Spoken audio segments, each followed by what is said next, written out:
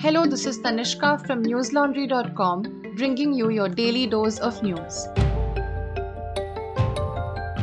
Today is Friday, the 7th of January. India recorded 1,17,100 new COVID cases in the last 24 hours, pushing the overall count of infections in the country to over 3.52 crore. Today's count is 28% higher than yesterday's count of 90,928 infections. The daily caseload has crossed the 1 lakh mark in the country after 7 months. With 302 new fatalities reported, the death toll increased to 4,83,178. Cases of the Omicron variant increased to 3,007 from yesterday's count of 2,630. With 876 cases, Maharashtra contributed to the highest number of new Omicron cases, followed by Delhi, which reported 465 new Omicron cases, and Karnataka, which reported 333. India's second casualty linked to Omicron was recorded yesterday when a woman who had contracted the strain died in Odisha's Balangir district. The center said today that all international passengers will have to home quarantine for a week on arrival in India. Travelers from specific countries that are at risk will have to submit samples for COVID testing on arrival as well and can leave the airport only after the results are in.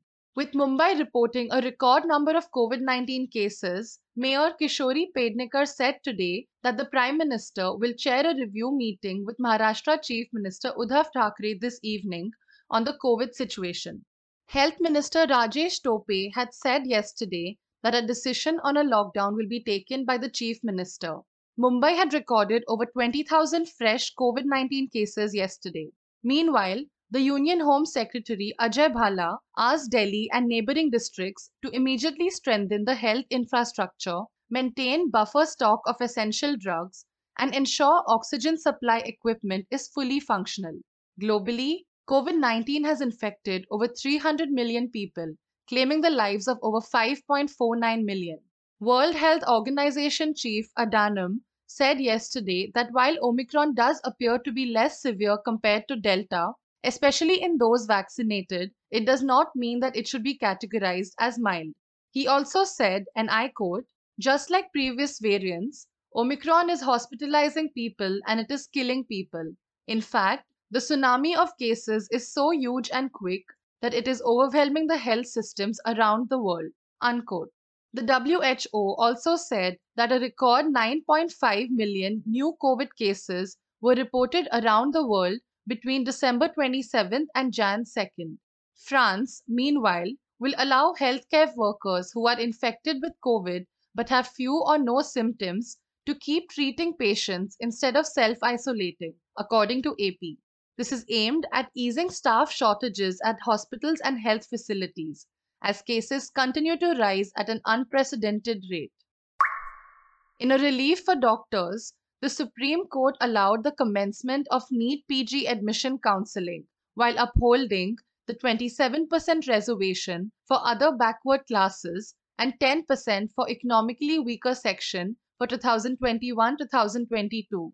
A bench of Justices D.Y. Chandrachud and A.S. Bhopana also accepted the recommendations of the Ajay Bhushan Pandey Committee and stuck to the Rs 8 lakh income cutoff in regards to identifying those eligible for the EWS quota for the current cycle.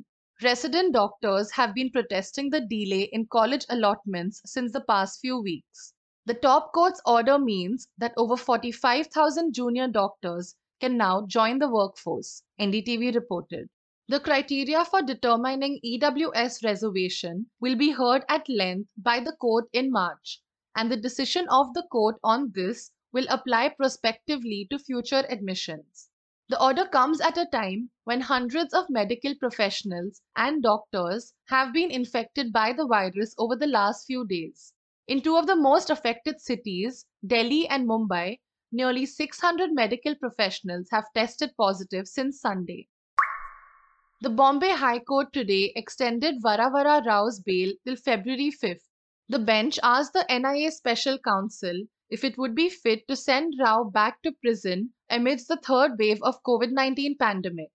The 82-year-old poet activist, accused in the Elgar Parishad case, had been granted medical bail for 6 months in February last year and was allowed to extend it till Jan 7, 2022.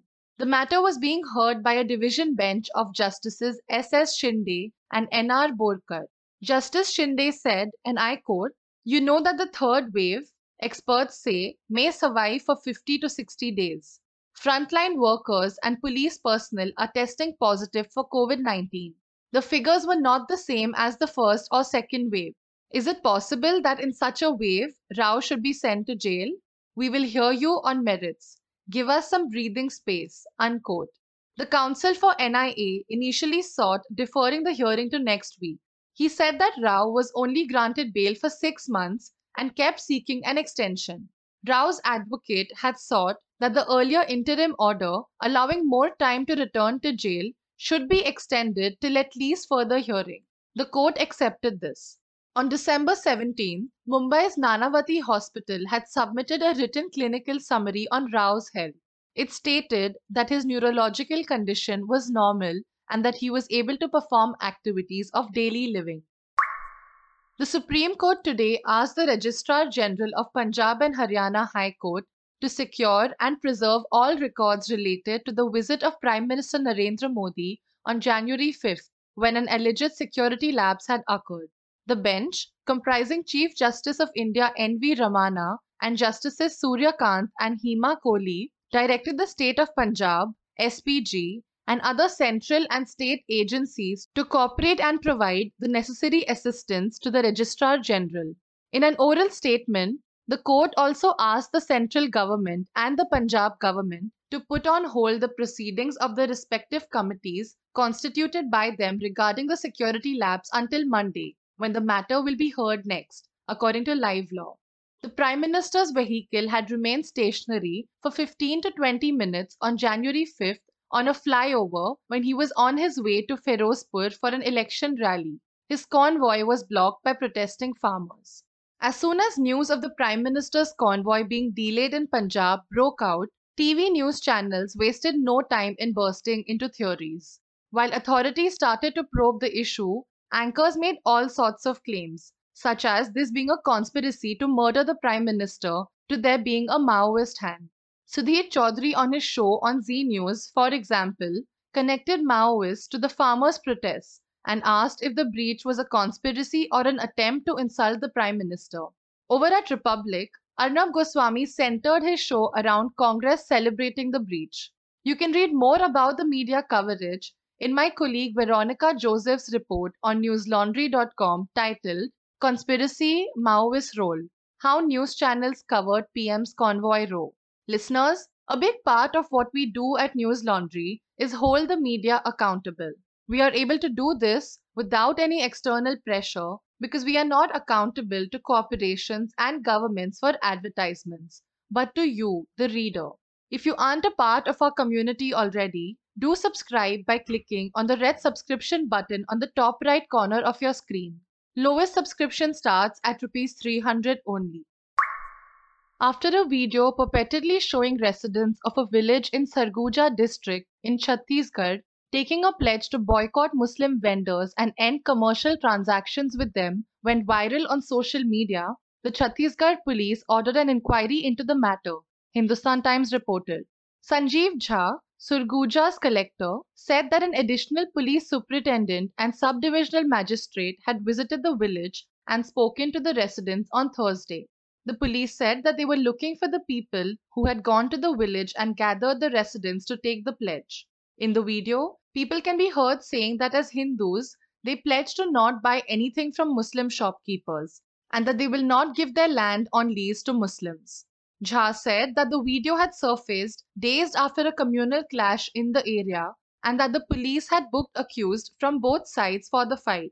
He said that it had started as a normal New Year celebration brawl at a local level and that a few people were giving a communal color to the incident, which he said would not be allowed. The clash reportedly took place when villagers of Ara in Balampur district visited Kundikala village on Jan 1st. Assistant Police Superintendent Vivek Shukla said that a group of outsiders had instigated the villagers later. He said, and I quote, taking advantage of the situation of tensions between two communities, the outsiders raise slogans against a particular community. We have got a complaint and soon they will be arrested. The innocent villagers have realized that they have done a mistake, but they could not identify the accused. Unquote. At least 20 people were trapped in the rubble of a canteen after an explosion from a suspected gas leak was reported at around 12:10 p.m. in Shanxing, a southwestern city in China. Beijing News reported that 2 people had died and 9 others were injured. According to state media, the suspected gas leak in a canteen caused a neighborhood building to collapse, thereby trapping people inside. Xinhua News Agency said that the blast occurred in the canteen of a local government office when diners were having lunch. 9 people were rescued from the site, while some injured people had been taken to the hospital. 260 rescue workers and 50 vehicles were sent to the site. The cause of the blast is still under investigation. This is the third such incident in China over the recent months. In June, a similar incident had led to the removal of 7 officials, while 20 others were punished in Xi'an, Bloomberg reported.